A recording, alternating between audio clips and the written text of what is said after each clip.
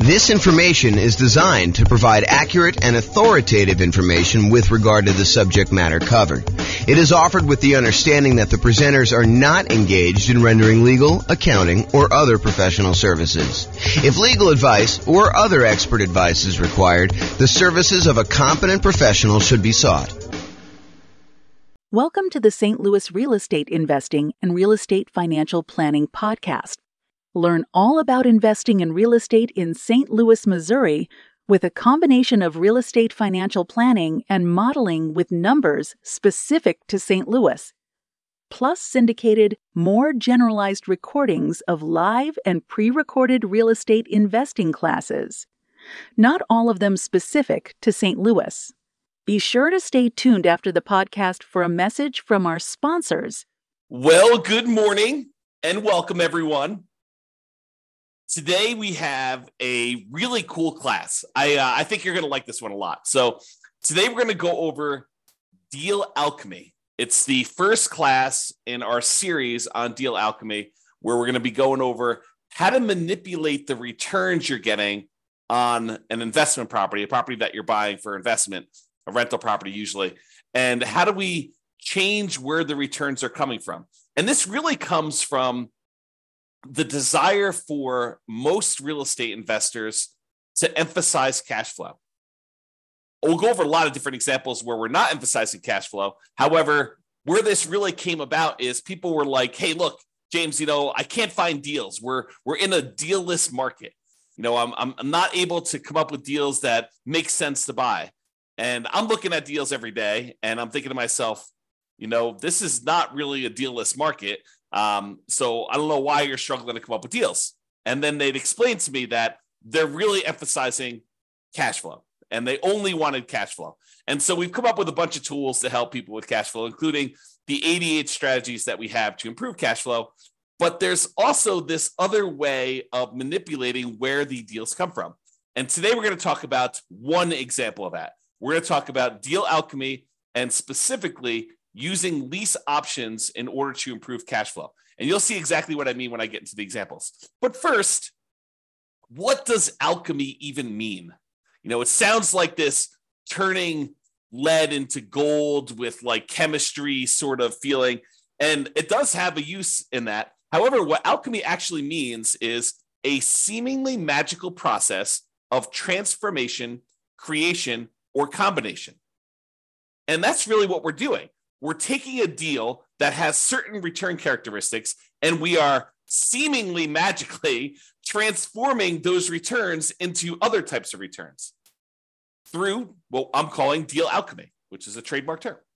So what we're really going to be talking about today is moving returns between the quadrants. So if you've seen my return quadrants before, I talk about appreciation, the tendency for property values to go up over time, cash flow, the amount of money you have left over after you take all the income you're getting on the property from rents and any other income you're getting, minus all your expenses, your taxes, your insurance, your mortgage payment, your vacancy rates, your property management, your maintenance, like all of the expenses get subtracted out from that. Whatever's left over is your cash flow on your property. Then you also have a return from paying down the debt in the property. Usually when you have a amortizing loan, a loan that gets paid off over a certain period of time, like a 30-year loan as an example, the 30-year loan gets paid off over 30 years, and a certain amount of each payment that you make goes to pay down the loan. So you're actually getting a return on how much of the loan you're paying down. And then finally, tax benefits. Those are usually cash flow from depreciation. When you own a rental property, you can usually depreciate the cost of the building, not the cost of the land. You can depreciate the cost of the building over, for residential properties, 27 and a half years. And so you get this tax benefit by owning these rental properties. And that tax benefit we can measure, and we can say that's part of the return you're getting by owning this rental property. All four of those, plus the return you're earning on the reserves you need to set aside in order to buy the investment property, are all of the returns you're getting by investing in rental property. And what we're going to talk about today is how do you move returns between these quadrants, especially for those that want to really get more of the cash flow part of the return. Okay. So oversimplified lease option. So I'm going to use an example of a lease option, someone who is buying a property with the intention of leasing it to somebody and giving them the option to buy it from them later. So you give a tenant buyer. A tenant buyer is someone who is a tenant on the property, but ultimately they're going to become a buyer of the property from you. Okay. So you're going to give a tenant buyer the option to buy the property from you for a fixed price. So here's where we're moving the returns around. What we're saying to them is, look, we are going to set the price today for you to buy the property anytime in the next year or 2 or 3 or whatever it is. And so what we're going to do is we are going to limit the amount of appreciation we can earn on a property. And in a lot of cases, we will lower the amount of appreciation we could get on a property. Okay. So for example, let's say we say to the tenant buyer, you've got this $400,000 property. I will allow you to buy the property from me anytime in the next year for, let's call it $410,000. Okay. So now we've limited the amount of appreciation we can get on that property to $10,000. We've traded appreciation for the other benefits we would get by doing a lease option. And you might say, so what do you get by doing a lease option? Well, in a lot of cases, when you do a lease option, you get improved cash flow. A tenant buyer coming in to rent the property is usually going to be paying on the higher end of the rent range, and sometimes a little bit more. Okay, so let's say rent on the property was normally, $2,000 a month. And let's say really the rent was a range, because that rents are not exact, right? Rent is not always $2,004.37. It's, on a bad time of year, maybe it's $1,800 a month for a $2,000 a month property. And maybe during a good time of year for the right tenant coming into the property, maybe it's $2,200 a month. And maybe the range is, most of the time during the year, somewhere very closely between $1,900 and $2,100. And so that rents are this range. And when you do a lease option, we tend to be on the high end of the range. So instead of getting what we thought might be $2,000 a month on this property, maybe we're getting $2,100 or $2,200, or maybe an extreme example, maybe we're getting $2,300 or $2,400. Okay. So in this case, with the oversimplified lease option example, we are getting a tenant buyer to come in to buy an option from us, because you're going to pay for it. We're going to talk about that here in a second. They're going to buy an option from us, and they're going to buy the property from us for a fixed price. Let's call it $410,000. Now, if property values go up 10% during that year that they're in the property, and the value is now worth $440,000, you traded the upside of appreciation in exchange for this improved cash flow and someone buying it from you, and probably not having, some real estate commissions and stuff, because you're usually not paying real estate commissions when you're doing lease option exits on a property. And sometimes the tenant buyer will pay the closing costs. It's all negotiated. Okay. And as an aside, I'm using this as an example, but do you have to set the appreciation rate, the sale price of the property up front when you do these? You don't have to, but it is pretty common for you to say, hey, this is the price that you're going to buy the property from me for in the next year or 2 or 3, setting the price of the option. That's very, very, very common. Do you have to do it that way? No. Can you tell them, look, I'll let you buy the property anytime in the first year, and we'll have it appraised. And whatever the property appraises for, that's the price. Maybe even as long as it's not below this number. You could structure it that way. It's very unusual, more unusual, I say. I don't know if I'd say very unusual. It's unusual to do it that way. Okay. So in this case, what we're choosing to do by having the tenant buyer come in, buy an option from us, where we set a fixed price and we get improved cash flow, we are moving our return from the appreciation quadrant to the cash flow quadrant. We're giving up some appreciation in exchange for improved cash flow.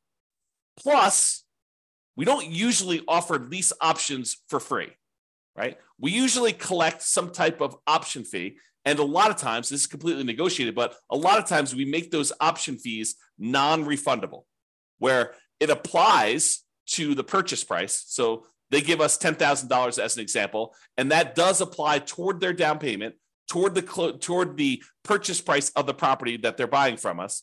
But if they don't buy from us, they forfeit that. We keep it as the option fee, something that they paid in order to have the right to buy the property from us for a certain price, but not the obligation.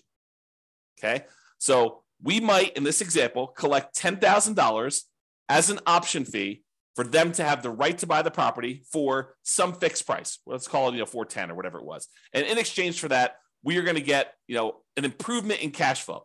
In this example, I'm just going to use a really modest $100 per month increase in cash flow. So we're going to pay $100 more per month in addition to that. And we're going to sell it for 2% appreciation. So we're going to go ahead and say the price of the property today is whatever it is, $400,000. We're going to sell it for 2% more, or $408,000. Now, in most markets, over a very long period of time, appreciation might be closer to 3%. So we're giving them an incentive to buy by saying we're going to lock the price in at a small increase of what we think it will be. The property can go down in value in that year. It could go up a lot more than that. Just realize we're setting it for 2%. So you might be able to do better than the numbers I'm talking about. For example, you might be able to do much better than the $100 per month improvement in cash flow. I'm just demonstrating how this works so that you can understand how Deal Alchemy works and how we're going to move the returns. Okay. Now, one of the other advantages of doing this sort of lease option thing is you're getting this $10,000 of option fee upfront as profit immediately. So how do you count that? If you bought this property and you're immediately putting a tenant buyer in there, how do you count the $10,000 that you just got back as an option fee? Is it sort of like a rebate on the down payment that you put up? So if you had to put up $100,000 to buy this $400,000 property because you put 25% down, so now you got $10,000 back immediately when you put your tenant buyer in there. So really you only have $90,000 invested in the deal. Is this sort of like a refund or a rebate on the down payment that you put up? You could think of it that way, and you could calculate your returns as if you had $90,000 in the deal because you really put out 100, you got 90 back almost instantaneously. So you only have $90,000 plus some closing costs plus your reserves, like all that other stuff. You can calculate it that way, or you could say, "Hey, look, this $10,000 of profit that I have in immediately, that's cash flow." And so really, you didn't get $100 a month extra in cash flow over that first year. You got $100 times 12 months, $1,200 plus $10,000 more in cash flow in that first year. But really, it's not cash flow because that's part of your profit. You've given that up because that does count as part of the purchase price that they have on the property. Okay. So in some cases, the tenant won't buy and you will be able to keep that money as additional profit.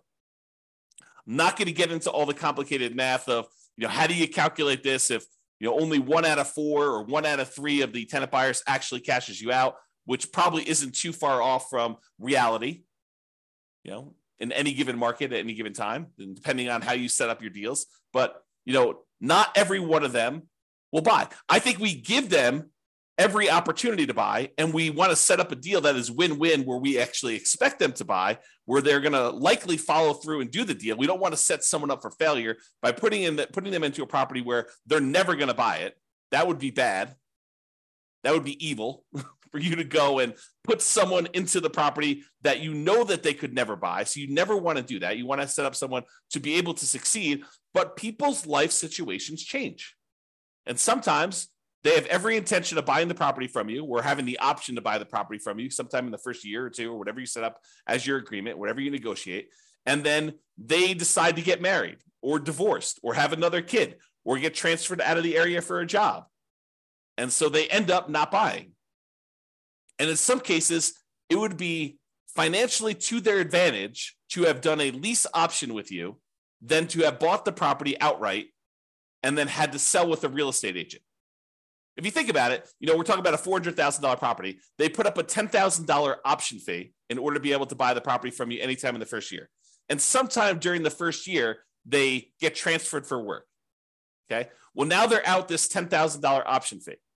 If they had bought the property, used a traditional real estate agent, went and bought the property directly, and they paid $400,000 for the property at that time, and sometime during the first year they got transferred for their job, how much would it cost them to sell the property and get out of there? Well, in a lot of cases, it would be a 6% real estate commission and 1% or so closing costs. Let's just say that's kind of a rough idea. Well, what's 6% of $400,000? Oh, it's about $24,000 plus another $4,000 in closing costs. So it's about $28K. So they're walking away from $10K as an option fee.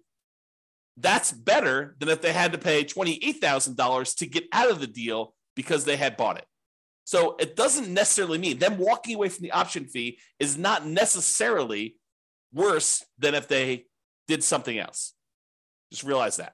Okay, so now let's talk about doing this kind of like deal alchemy stuff. So with the traditional rental, and I don't think I actually use $400,000. I think the numbers are slightly different. So we'll have to go ahead and just look at what these actual numbers are, and you'll see how they change. But realize we're not talking about a $400,000 property anymore. I just don't remember what I used. So I prepared these classes like a week in advance in most cases. Okay, so traditional rental. So in the case where they're not doing the lease option, if we just had the traditional rental, they may have $11,000 expected profit in appreciation year one. I think I'm using 3% there. And they might be getting cash flow of about $2,330 on this property per year when they buy it. They have a debt pay down of about $2,800, a little less than that, and tax benefits of about $1,700. And since they're putting aside 12 months of reserves and they're investing those returns, they're getting about $2,203 per year in return on their reserves for a total return of about $20,000 and change. Okay. Now, when we go and we do deal alchemy and we convert this to a lease option, we're going to give up some of the appreciation and we're going to transfer that. This is oversimplified. We're going to transfer that in turn and in return for better cash flow. So we're going to move the return from appreciation to cash flow. And when we do the lease option, if we cut ourselves off and say, look, we're going to sell this property with a 2% appreciation rate, then the appreciation goes down from $11,000 to $73,338. So we give up whatever that is, about $3,600 and change of appreciation. In exchange for, in this example that we said, we're going to get $100 more per month in cash flow. So our cash flow went from $2,330 to $3,308. So our cash flow return improved, but we gave up appreciation for it. Now realize, I want to point this out to you because this becomes a point of confusion for a lot of folks. These are not one-to-one trades. It's not like for every dollar of appreciation that you give up, you get $1 in cash flow. In this case, it's worse, right? We're not getting $1 for every dollar of appreciation we give up. You could try to structure your deal such that they're dollar for dollar, but in the practical application of this, it's very difficult to do that. Okay. And because other things change, which you'll see. Okay. So we're giving up some appreciation, getting better cash flow. So the total return we're getting, and in this case, I assumed your debt pay down and your tax benefit return are identical for now. You'll see that they change a little bit later. So when we talk about the total amount, before we were making about $20,023 return from doing this deal. Now we're only making $17,336. But the characteristics of the deal have changed. You know, we got $10,000 upfront as an option fee, which is not shown here. We got, instead of getting only $2,330 per year in cash flow, now we got an extra $100 per month in cash flow, $3,308. So our cash flow is improved. And the appreciation, which you don't usually see until the end, got declined. I mean, it got reduced. Okay? All right. I guess I have a note here. Collect $10K option fee, increase cash flow by $100 a month, sell for 2% appreciation. So that was what I had on there. All right. So oversimplified lease option. Now what we're going to do, we looked at the dollar amounts of returns. Now we're going to look at how this impacts the return on our initial investment. Okay. So before we were making 8.97% from appreciation in the first year. Now we've reduced that down because we're only seeing a 2% appreciation rate. We've now reduced that down so that we're only earning a 5.97% return on our money from appreciation. And cash flow, we are earning 1.8% return from cash flow, your cash on cash return on investment. Now we're earning 2.6%. So cash flow is increased as a return. And our overall return, when you take into account appreciation and cash flow and debt pay down and the tax benefits and the return from reserves, went from 16.24% to now 14.04%. So in this example, using this type of deal alchemy, because we are emphasizing cash flow and we're trading appreciation for the benefit of cash flow now, we've reduced our return from 16.24% to 14.04%. So we've overall reduced our overall return, but we've traded this for improved cash flow and moving some of the profit to the front of the deal by collecting that $10,000 option fee. Okay? Now, When you think of that $10,000 as being a rebate on your down payment, it impacts other parts of the return. It impacts like how much the percentage of return is, because now you have less in the deal. Instead of putting $100,000 up as our down payment, now maybe we only put $90,000 up. Okay. And so you can look at that and see what the return is. So for example, now we traded appreciation for cash flow, tax benefits, and debt pay down. We've kind of moved this return and exchanged it for these other three areas. So the overall appreciation went from 8.97 down to 6.45. And the cash flow went up from 1.8 to now 2.81. And the tax benefits went from 1.38 to 1.49. And debt pay down went from 2.29 to 2.47. So what we did is we traded this appreciation because we took that $10,000 option fee and we said we looked at it as if we had gotten a rebate on our down payment. That's how we decided to apply that $10,000 option fee. And you could choose how you want to apply that. You know, when you do your calculations, you can say this is really a refund of my down payment, or you could look at it and say this is cash flow, which would really improve cash flow a lot more than $100 a month, right? So you can look at all those. So the overall total return, looking at appreciation, cash flow, debt pay down, tax benefits, and reserves, went from 16.24 to 15.17. So it did impact our return. Our return overall went down. Cash flow went up, and the tax benefits, which is cash flow from depreciation, went up. So the amount of money we're receiving upfront definitely improved, but overall, the profitability of the deal actually went down. Okay? Now, what if we, did I do this right? Yeah, okay. Now, what if we went and we were able to negotiate and get them to pay $200 a month instead of an extra $100 a month in cash flow? Well, that cash flow now went from $2,330 to $4,276. And the amount of return we were getting overall went from $20,023 to now $18,313. We still had that same decrease in appreciation. This is the oversimplified version. We went from appreciation of $11,000 and change now to $7,338. And our cash flow now improved by about $2,400 per year, $200 a month instead of $100 a month. And so the overall return went from $20,023 to $18,313. So still a lower overall return, but now we changed the characteristics of the investment through Deal Alchemy into a better cash flow type return. Okay? And this just shows you the return on investment. So the return on investment, when we get this $200 a month in cash flow, we went from 1.8% cash on cash return from cash flow to 3.38% return from cash on cash. Okay, so that's how it improved. The overall return, though, still went down. We went from 16.24% from all areas of return to now 14.82% by getting $200 a month in cash flow. And again, this does not take into account that $10,000 in option fee. Okay, if we apply the option fee, it would be very different, just like it was before. All right, this is just a chart. I'm not going to go over this, but this shows you how each of the four change. So this is the traditional rental. This is the lease option with, I think, $100 a month in cash flow. This is the one where you apply the $10K option fee as a discount as a rebate to your down payment. And then this one is the lease option where we get $200 a month. And it just shows you the overall returns up here. And then each one of these breaks down the return. So this is the blue one is the return from appreciation, just like it is in these charts. The green ones are cash flow. Red is debt pay down. Yellow is cash flow from depreciation. And the gray area is your return on your reserves. And you can see how these change depending on which way you do it. Okay? So, in conclusion, you can utilize Deal Alchemy to modify where the returns are coming from. One example is using a lease option, where we've now traded appreciation for some option fee up front and improved cash flow in most cases. Okay, that's really what we're doing. We're manipulating the deal. You know, the definition of alchemy was a seemingly magical process of transformation, creation, or combination. That's what we're doing here.